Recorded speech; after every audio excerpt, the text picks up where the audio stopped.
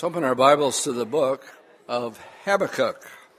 We will be returning on Wednesday to finish up the book of Nahum, and a good chance we'll be finishing up Habakkuk 2, because there really is only 3 chapters in Habakkuk. Let me draw your attention where Paul read for us earlier, chapter 2, beginning with verse 1. The morning's message is entitled, "The Just Shall Live by Faith." I will stand my watch and set myself on the rampart, and watch to see what he will say to me, and what I will answer when I am reproved. Then the Lord answered and said, "Write the vision and make it plain on tablets, that he may run who reads it. For the vision is yet for an appointed time, but at the end it will speak, and it will not lie. Though it tarries, wait for it, because it will surely come, it will not tarry. Behold, the proud, his soul is not upright in him, but the just shall live by faith." The background here is the uncertainty of the prophet, because he really can't figure out why the Lord is not dealing judgment-wise with the people of Israel. Habakkuk is ministering during the death throes of the nation of Judah. Although repeatedly called to repentance, the nation stubbornly refuses to change their sinful ways, and Habakkuk, knowing the hard-heartedness of their countrymen, is asking God how long this intolerable condition is going to continue. And God replies that the Babylonians will be his instrument, his rod, upon the nation. And this news, this announcement, sends Habakkuk to his knees when he hears that it's going to be the Babylonians. And here's why. When God revealed his intentions to use Babylon as his rod of judgment, Habakkuk is even more troubled because the Babylonians are more corrupt than Judah. God's answer satisfies Habakkuk that he can trust him even in the worst of circumstances because of his matchless wisdom, goodness, power. God's plan is perfect, and nothing is big enough to stand in the way of its ultimate fulfillment. Much of what we're studying this morning is very relevant and practical as we look at our own nation. We go along, and we wake up to something new every single morning. This week I woke up to 26 people getting shot in church. And last week it was some guy running down people in New York, and tomorrow it's going to be something different. Jesus said it's going to be like birth pains when we get towards the end. It's interesting to me, just getting back from Israel, that it'll be exactly 70 years next year. Very interesting number in Scripture. May 14th, 1948. Next year is 2018, so we're going to have our 70 years that when they're back in the land. By the way, that's the biggest miracle that's out there. The rebirth of the nation of Israel is one of the biggest miracles because it's never happened before. No nation has ever been dispersed. Back in 70 A.D., any culture, ethnic group, once conquered, were quickly assimilated by that society and nature, and they pretty much became like them. Israel is the exception. And almost after 2,000 years, they're back in the land and they are prospering. Tourism was up 30% from last year, and driving in Jerusalem was a nightmare. But we had fun anyway. So as we look at Habakkuk, chapters 1, we'll get into this in detail on Wednesday night. Basically is, Lord, how long are you going to put up with this? And again, he doesn't have really the answer except that he's going to trust in the Lord by faith. And that's where we have our text. The just will live by faith. God has his plan. He's working it out. But the thing is, he's not willing that any should perish. Remember Jonah and the Ninevites, how bad and cruel they were. They all repented. Well, 100 years goes by and we have the book of Nahum, and now Nahum is pronouncing judgment with no chance of reconciliation with God. Now they had no excuse. And so as we get into Habakkuk, this was really the rallying cry of Martin Luther. Last month was the 500th anniversary of the Reformation. And the theme song, or the title of it, was "The Just Will Live by Faith." Good place for an amen. Then he took the 95 Theses and put it on the Wittenberg door, and that was the rally cry, basically. And he says, I'm done with indulgences. I'm done with the sacraments. I'm done with purgatory. I'm done with the Mass. He didn't like indulgences because it helped build St. Peter's Basilica. And they had a saying back in those times when they were having indulgences and praying and giving money and lighting candles for the dead. The saying went something like this: every time a coin in the coffin rings, a soul from purgatory springs. Now, let's say you just lost a loved one, and that was the doctrine of the time. Would not you empty your bank account if that's truly what you believed? But when you got into the scriptures, and Martin Luther did, there's some things I don't think he took far enough, such as infant baptism. He became very anti-Semitic in his later days. But as far as a major turning point in world history, we call it the Reformation, 500 years ago last month. So we have this morning, I would like to look at Habakkuk concerning the just shall live by faith, but I want to kind of divide it up into 5 different sections. Number one, what is a definition of faith? 2, what examples of faith do we have in scriptures? Obviously, I have to be very selective there. Number 3, the necessity of faith. And number 4, how does one receive faith? And finally, what I'd like to do is expose those these days who are twisting the scriptures on what we call the Word of Faith movement. And that's sort of our outline for this morning if you're taking notes. And let's begin with number 1.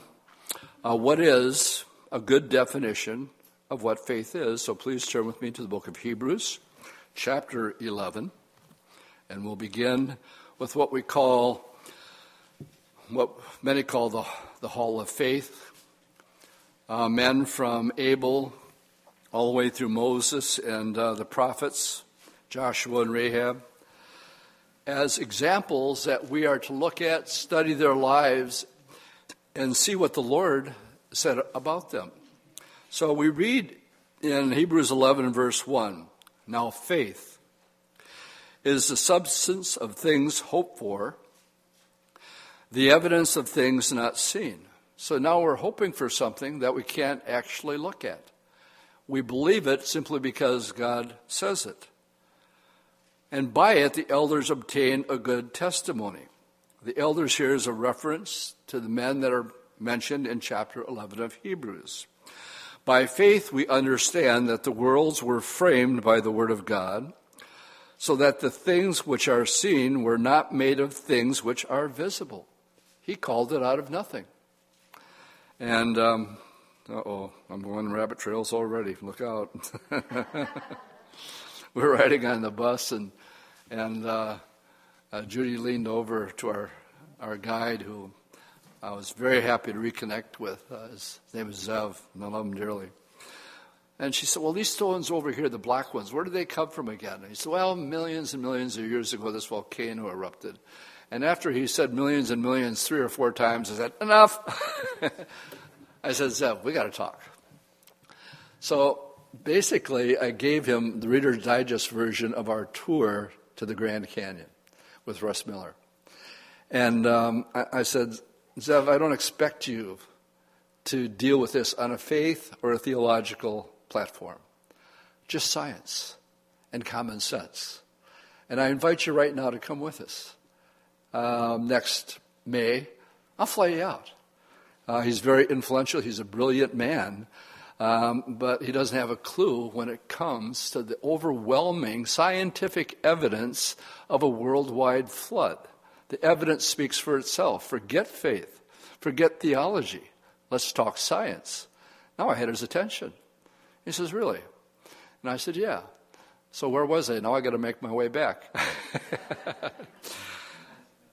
Evidence of things not seen.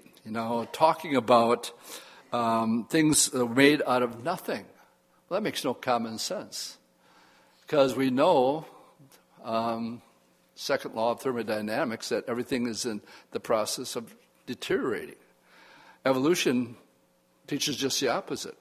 It's in the form of progression, and it's actually becoming more advanced as we go along.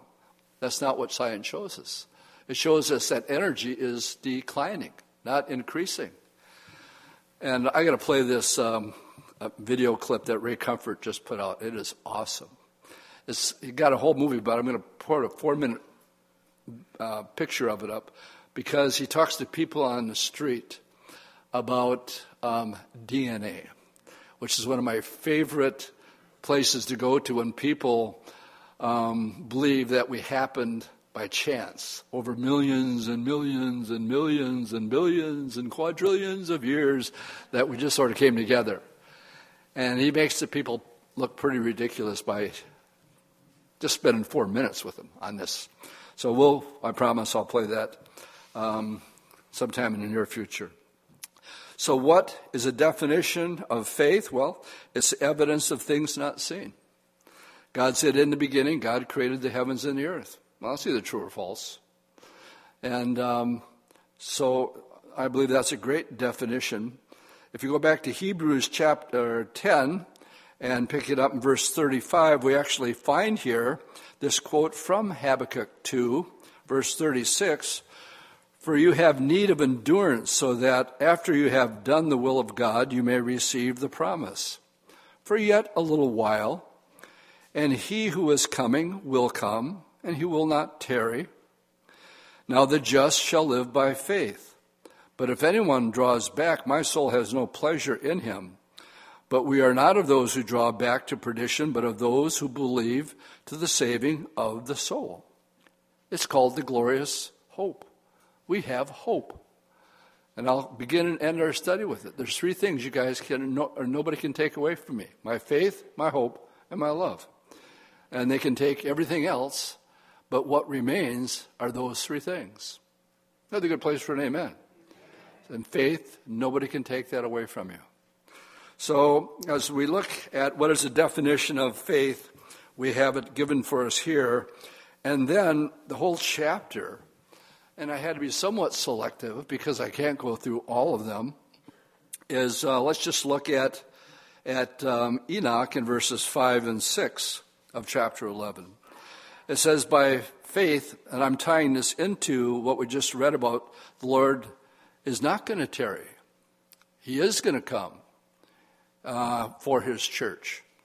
So it says, by faith, Enoch was translated. That means raptured, so that he did not see death and was not found because God had translated him. For before his translation, he had this testimony that he pleased God. But without faith, it's impossible to please him. For he who comes to God must believe that he is, and that he is a rewarder of those who diligently seek him. I've never seen the Lord. 1 Corinthians 13 says, now we look through a glass darkly. We have the scriptures, but the time is coming, it says, then, face to face. As sure as you're looking at the people here this morning, or me, someday you're going to look eye to eye, face to face with the Lord Jesus Christ. And that's the hope that we have. And he says, be careful for those that come up with the saying, well, the Lord is delaying his coming. When a person says that, we hold to what we call the imminent return of Jesus. That means it could happen at any time. I'm kind of hoping it'll be before the study is over. That's great. And don't draw back. Here is just an encouragement when we see much of the church today falling away because they're getting away from the solid teaching of God's Word. And as a result, they become discontented. They see the programs. They see things they can be involved in, but not any meat. Not a solid Bible study. Not something that's going to put some spiritual meat on your bones. And as we look at these, we are given examples of people who, because God said it, they believed it, and now my Bible is telling me, use him as an example. Well, what's so unique about Enoch? Well, he just walked and talked with Jesus. Old song, walking and talking with Jesus soothes my soul. And it does.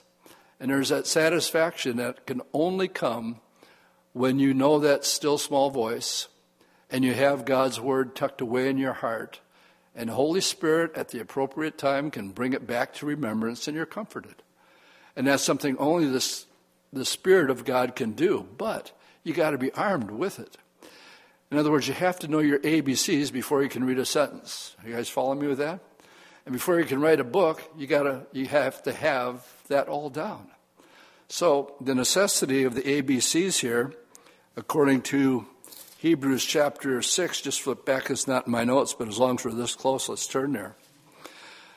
Verse 1, therefore, leaving the discussion of the elementary principles, that's the ABCs of Christ, let's go on to perfection, not laying again the foundation of repentance from dead works and faith towards God. In other words, don't always talk about this is how I got saved, and that's it. No, he wants you to grow to the point where you understand doctrine, the doctrine of baptism, the importance of laying on of hands or the baptism of the Holy Spirit, and the resurrection of the dead and eternal judgment. Gang, we as Christians need to have this down pat. These are just the ABCs. And he's talking to these Hebrews and he's saying, let's leave the ABCs behind and let's grow in maturity and as far as being able to explain to a world that we live in what's really happening right now. So let's look at some examples of faith. We just looked at Enoch walked with God and was not, for God took him. He never saw death. Elijah never saw death. And the riddle that I always like to throw out at this time for you guys to talk about over lunch is how is it that Methuselah was the oldest man who ever lived, yet he died before his son? How is that possible? Boy, it's quiet in here. Nobody must know that answer. I know it, but I'm not going to tell you. Methuselah's son was Enoch. Enoch never died. That's why it's possible the oldest man in the world died before his son.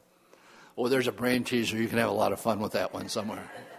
All right, let's go on to 3, the necessity of faith. And let's turn to the book of Ephesians chapter 2. Ephesians 2, we'll pick it up in verse 10. The necessity of faith. Verse 4 of chapter 2, but God, who is rich in mercy because of his great love with which he loved us, even when we were dead in trespasses, he's made us alive together with Christ. By grace you have been saved, and raised up together and made us sit together in the heavenly places in Christ Jesus, that in the ages to come he might show his exceeding riches of his grace and his kindness toward us in Christ Jesus. Verse 8, for by grace you have been saved, how? Through faith. And that not of yourself, it's the gift of God. It can't add anything to that, period. No works. The disciples came to Jesus and said, what work can we do to do the works of God? And Jesus just looked at him and said, believe on the one that the Father has sent. That's it. That's it. And then continue to add nothing to that finished work. Gang, what that'll do is set you free. It'll set you free from what do I have to do to please God? Well, believe on his Son. Yeah, but I got to do something. Well, yeah, there's one thing he asks you to do. Be thankful. Love him. Then love your neighbor as you love yourself. But isn't there anything like join the mission field or whatever? No. If God tells you to do that, fine. But it has nothing to do with your salvation. Your salvation is a free gift by grace, and you receive it by believing it, and that requires faith. So we read here, for by grace you have been saved through faith. It's not about yourself. It's a gift of God, not of works.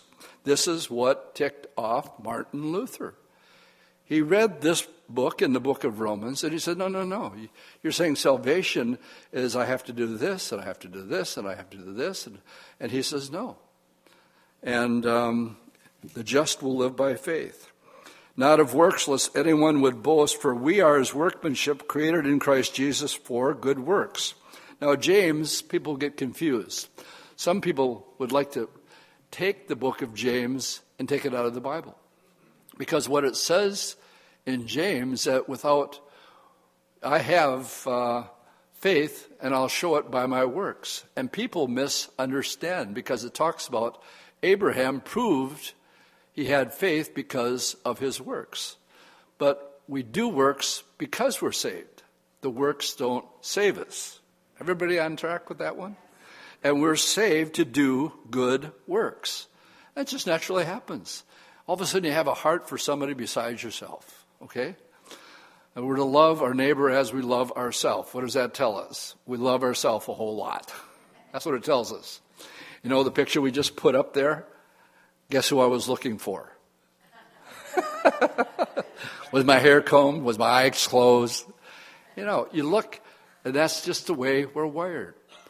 And yet, my Bible says that I'm to esteem you higher than myself.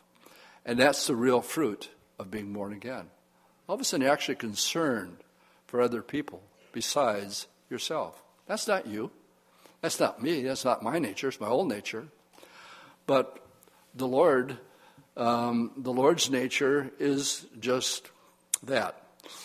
Okay, so let's go for some examples here. The second part of this, go to 1 Peter chapter 1. 1 Peter 1, the necessity of faith part. The other thing that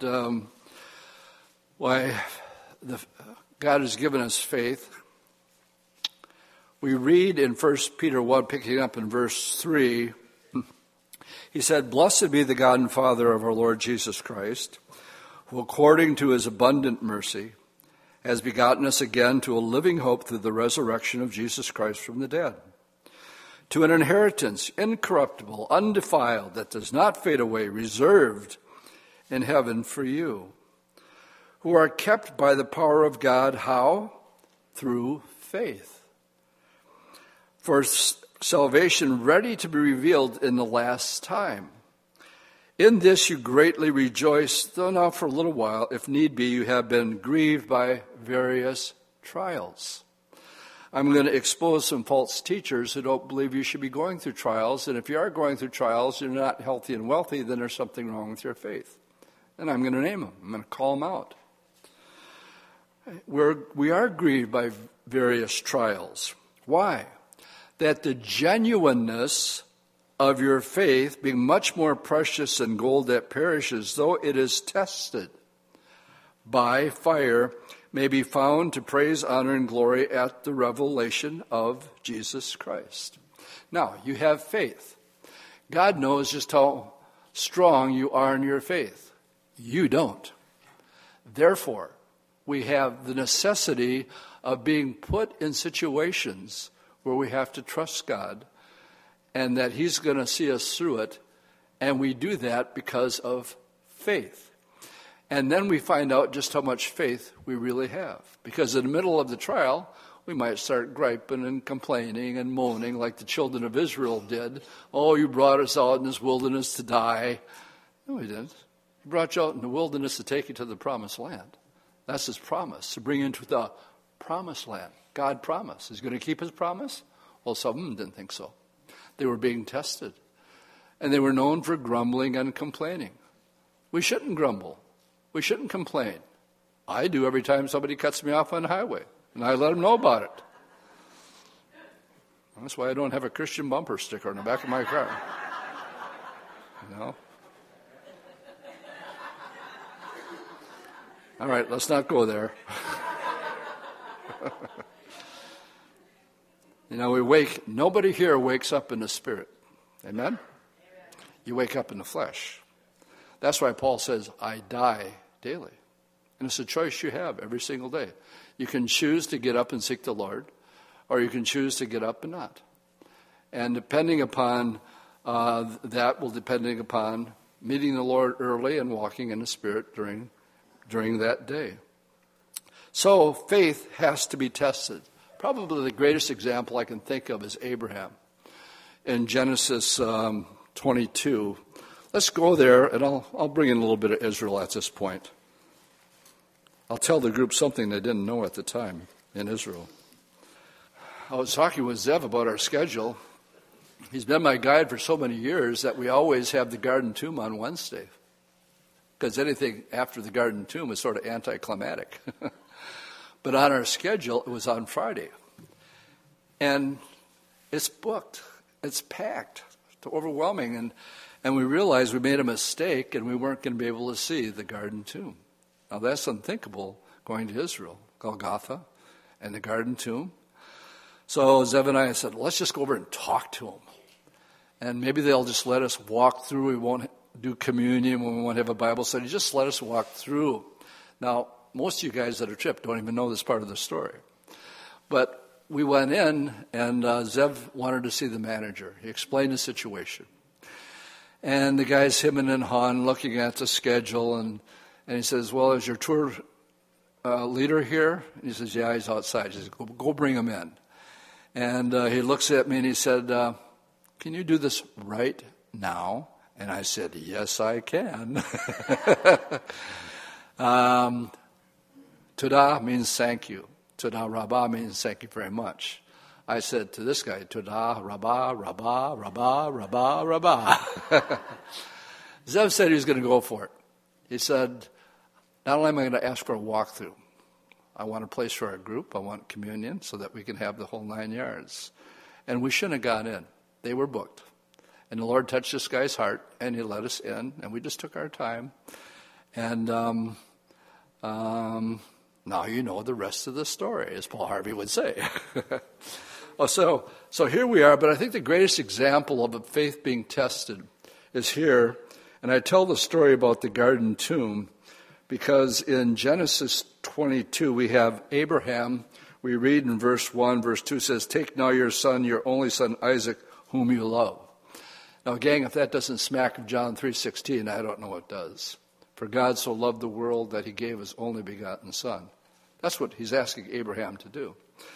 The continuing, and I won't get into all of this, but there was no hesitation on Abraham's part.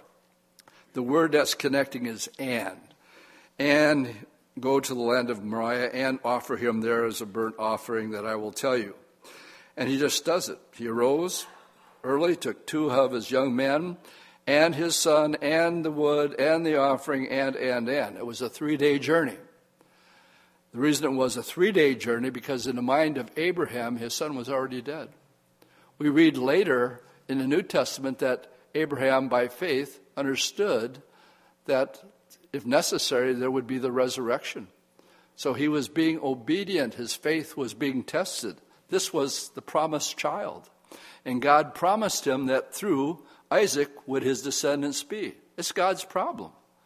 If God wants me to kill him, he's got to bring him back to life because God promised, and now my faith is tested. Abraham, look at the stars. Count them if you can, because that's how many of your descendants are going to be. And that your seed will be called through Isaac, not Ishmael. And so, ball's in God's court. And so, you know the story. Right before the knife comes down, an angel says, stop. And when he laid him on the offer, and he says, don't lay your hand on a child, verse 12, since you have not withheld your son, your only son, from me. That he knew that he his faith in God's word was true. When we were there, looking at traditionally, our friend Rabbi Richmond is adamant that Abraham offered Isaac on what is called the Dome of the Rock. He won't bend. I don't think that's the case. The Dome of the Rock is at 742 meters above sea level. When we went to Golgotha, that's all part of Mount Moriah, but The Temple Mount's here, and you continue to go up the hill to 777, interesting number, meters, and you stop at a place that we call Golgotha. And when we went there, it says they took him to the place when he offered up the Lord Jesus at a place called Golgotha or Calvary, and that's why we're called Calvary Chapel. That's where we get it from. But what Abraham understood after this in verse 14, he prophesies and says, "And Abraham called the name of the place, the Lord will provide, as it is said to this day, in the mount of the Lord it will be provided." What will be provided? Another father will give his son, only this time he's going through with it. And all Abraham is doing here is giving us an Old Testament picture of the New Testament teaching of the gospel. We have it in picture form. Isaac carrying the wood, Jesus carrying the cross. And the 3 days, dead in Abraham's mind. Jesus was dead for 3 days. And I better get on track here. I did want to use that as one of the examples. So we find, let's go to Psalm 73 at this point. As Habakkuk is wondering what the Lord is doing with the Babylonians, and he doesn't understand it. He's confused. So, as we read in 1 Peter chapter 3, that your faith is going to be tested like fire, even when you don't understand what's going on. In Psalm 73, we read, "Truly God is good to Israel, to such as are pure in heart." But he says, "But as for me, my feet almost stumbled. My steps were nearly slipped, for I was envious of the boastful when I saw the prosperity of the wicked." And he doesn't get it, and he doesn't understand why these things are happening. And then he goes on a little bit later in the Psalm, and in other places it says, "Until he went into the house of the Lord, and then he saw the end of it all, and the ones that will have to give an account." James 1, verse 3 says, "Knowing that the testing of your faith, it produces patience." All right, so faith is the issue. Number 4, how does one receive faith? Let's turn to Romans chapter 10. Not everybody has faith. Romans chapter 10, picking it up in verse 10, we read, "For with the heart one believes to righteousness, and with the mouth confession is made to salvation." Jesus said, "If you confess me before men, then I'll confess you before my Father." For the scripture says, "Whoever believes on him will not be put to shame. For there is no distinction between a Jew and a Greek. For the same Lord over all is rich to all who call upon him. For whoever calls upon the name of the Lord will be saved." So much for Calvinism in that one verse. Whosoever, anybody. Not just a certain elect. "How then shall they call on him who they have not believed? And how shall they believe on him who have not heard? And how shall they hear without a preacher? And how shall they preach unless they are sent? As it is written, how beautiful are the feet of those who preach the gospel of peace, who bring glad tidings and good things. But they have not all obeyed the gospel. For Isaiah said, 'Lord, who has believed our report?' So then, how do we get faith? Faith comes by hearing, and hearing comes by the word of God." How does one have faith? By doing what you guys are doing this morning. And we're to add to our faith, it says virtue, and it's a growing process. Now, when you receive the Lord, you're taking a step of faith. But it all comes from that one person here. It refers to maybe a preacher, but it can be anyone. You're the light of the world. You have your own sphere of influence, and people are watching you. And in how you handle things, especially when you're going through a hard time. How are they going to handle this one? Let's see how much his faith is now when it's really tested and other people are watching. And you can go around and say, I don't have a clue what's going on. That's what the book of Habakkuk is all about. Lord, I don't get it. Why aren't you judging this nation? Like Billy Graham said, if God doesn't judge this nation, he owes Sodom and Gomorrah an apology. Why? Because he's long-suffering, not willing that any should perish. That was Habakkuk's hang-up. And to make matters worse, the instrument that he was going to use was Babylon, and they're worse than Judah. So this guy is confused. But with his confusion, as we're going to see in chapter 3, it's not going to bother him at all because God has spoken to him. And as a result, he's going to believe God's word on how he's going to handle this particular situation. How does one receive faith? By hearing. Hearing what? By hearing the word of God. Not some self-help booklet, not some 12-step program. That does not produce faith. Faith is a 12-step program. Step 1, faith comes by hearing. Repeat that 11 times and you have your 12-step program. It's not difficult at all. But we're saved by grace through faith. It's not of ourselves. Gang, that sets you free. When Jesus said you'll know the truth and it'll set you free, you will never be brought to shame. Yeah, but I remember that bad one back in 1974, and boy, oh boy, I don't think the Lord ever... No, he doesn't remember. You know the greatest thing about being God? He says, I will take your sins and remember them no more. My problem is I believe I'm forgiven, but I can still remember the sin. And the devil takes advantage of that. You call yourself a Christian. And you did that, and you said that to that person. And if you don't have the Word of God in Romans 8:1 tucked right here in your gun belt or in your sword, which says there is therefore no condemnation to those who are in Christ Jesus. None. That's right after Romans 7 where Paul says the things I want to do, I don't do. And the things I don't want to do, those I do. Oh, wretched man that I am. How can I possibly escape from this situation? He says, I thank God through our Lord Jesus Christ because he did it all. Then in verse 1 of chapter 8, we have the therefore. Therefore, there is no condemnation in Christ Jesus. If you're under condemnation in any way, shape, or form this morning, listen up. 1 John 1:9, confess it. Confess your sin. And then he says he's faithful and just to forgive you of your sins and to cleanse you from all unrighteousness. The Psalms and the Proverbs hint that on your best day you blow it 7 times. On your best day. So we should be walking in the fear of the Lord and continue, Lord, I blew it there. I got in the flesh. I said something I shouldn't have. I'm sorry, Lord. Okay, end of issue. The Lord says it's forgiven. You think he's surprised? He knows what you're going to say before you even say it.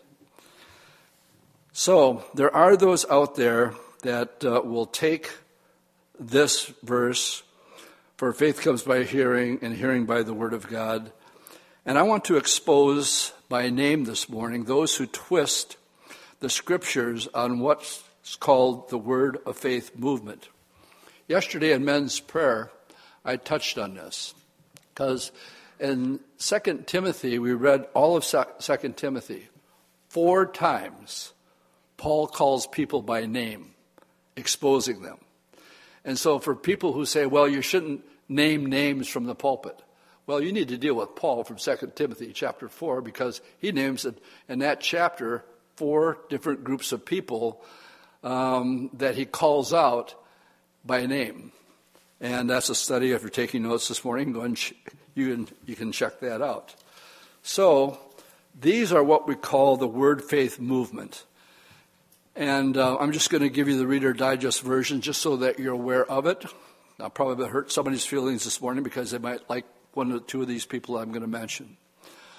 Ernest Angley, Morris Cirillo, Kenneth Copeland, Paul Crouch, C. Dollar, Kenneth Hagin, Marilyn Hickey, Benny Hinn, Brian Houston from Hillsong, Rodney Howard-Brown, T.D. Jakes,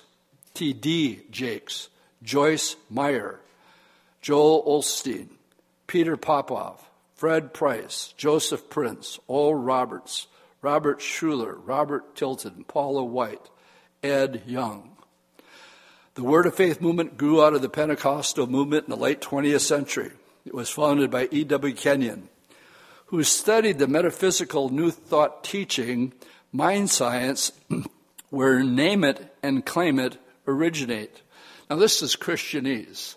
When I say name it and claim it, if you're a new Christian, you just didn't get what I just said. Name it and claim it means that if there's power in your words, and if you name something because of the authority of the power, you name it and you claim it. I call it grab it and blab it. I got my own version of it. But for some of you new Christians, this is Christianese talk here.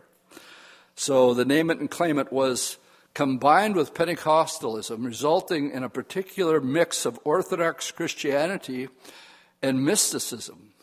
Kenneth Hagin, in turn, studied under E.W. Kenyon and made the Word of Faith movement what it is today. At the heart of the Word of Faith movement is the belief in the force of faith. It is believed words can be used to manipulate the faith force and thus actually create what they believe Scripture promises, health and wealth. Laws supposedly governing the faith force are said to operate independently of God's sovereign will, and that God himself is subject to these laws. This is nothing short of idolatry, turning our faith, and by extension ourselves, into God. Kenneth Hagin states, "It is not God's will for any to be sick. I believe that it is the plan of our Father that no believer should be sick, and every believer should live his life full time and actually wear out in Jesus. If Jesus tarries, then fall asleep in Jesus. I state boldly that it is not the will of God, my Father, that we should suffer with cancer, other deadly diseases, reap pain and anguish. No, it's God's will that we should be healed." And then he quotes, "For evidence, by his stripes we are healed." Well, imagine being in this church and you have been prayed over and you're not healed. And then they tell you, well, the problem is you don't have enough faith.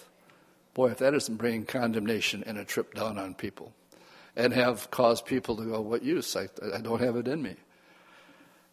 Here's a little sarcasm. What's interesting is that the people who are called Word of Faith teachers do not seem to have any of a lesser ratio of cancer and sickness than others. These ministers know one another. They teach the same doctrine and share the same stories. And sickness is common among them and their families.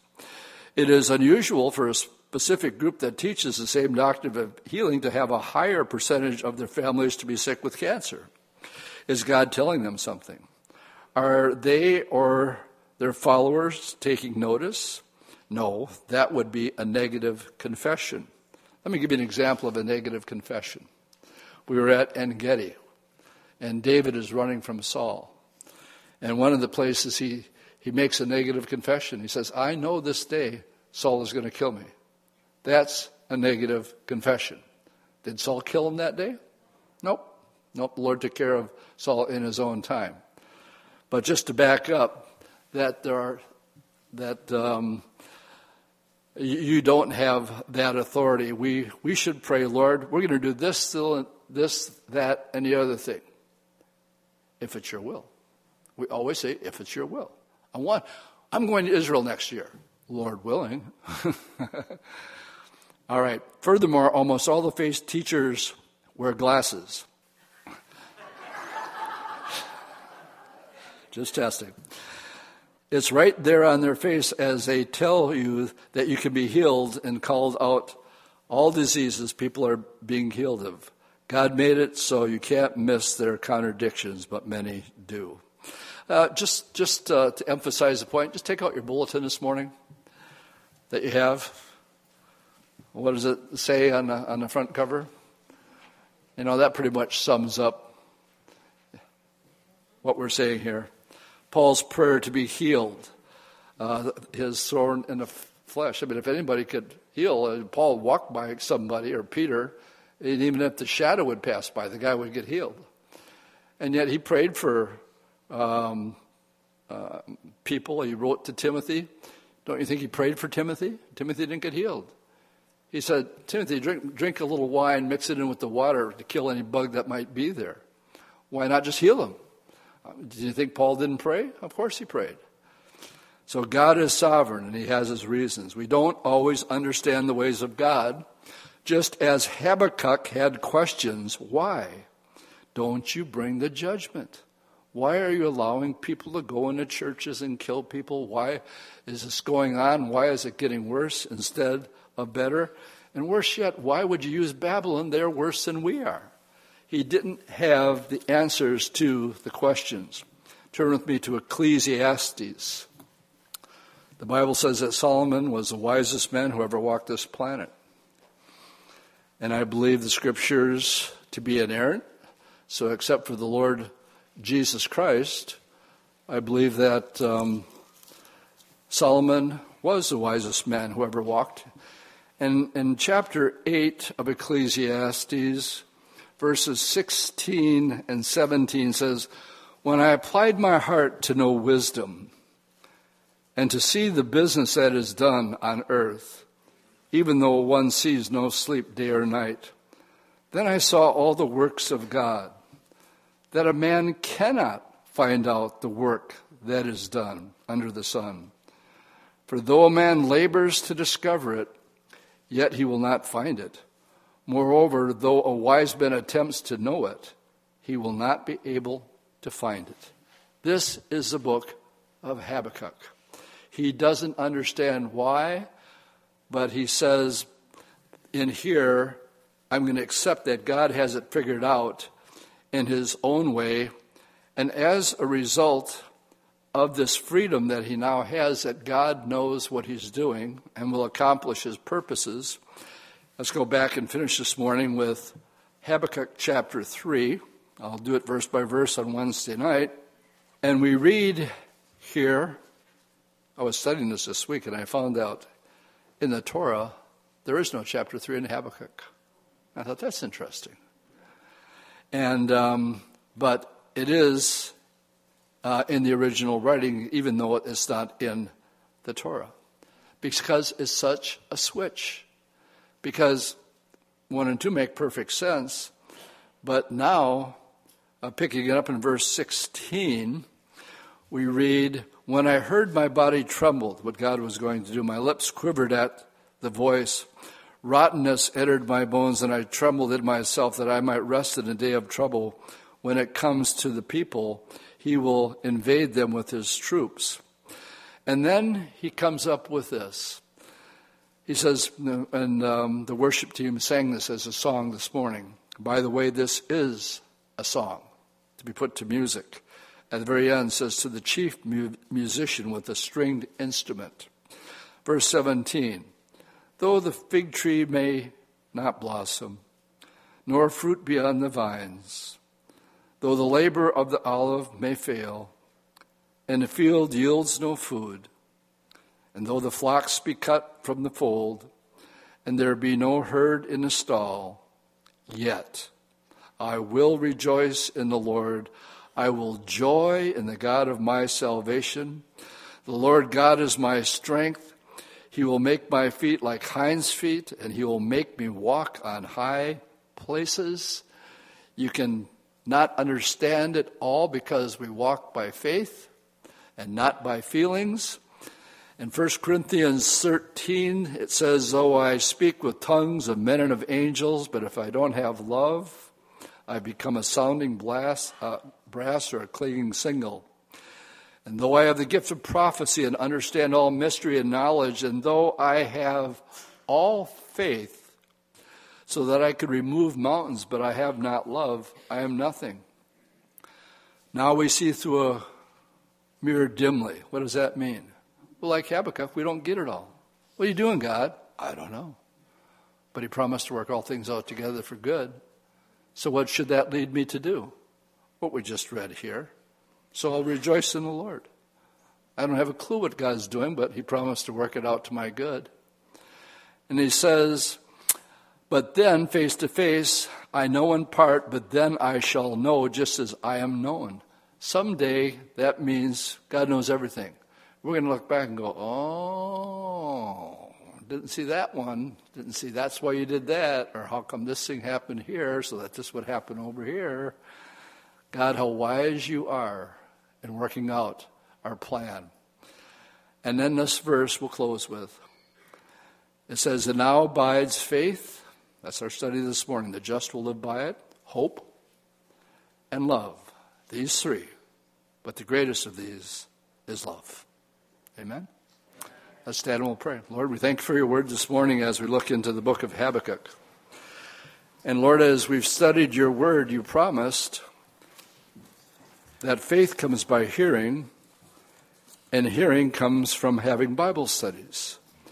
So, Lord, as the church is getting farther and farther away into programs and things that are not revolving around your word as a center, we pray, Lord, that our faith would be increased this morning simply as studying the book of Habakkuk. And thank you for the stability, Lord, and soundness, so that like Habakkuk, we can say when all is said and done, when we don't understand what's going on, I'm still going to rejoice. And I'm still going to praise you. And I'm going to be as free as a deer jumping around up in high places. In Jesus' name, amen.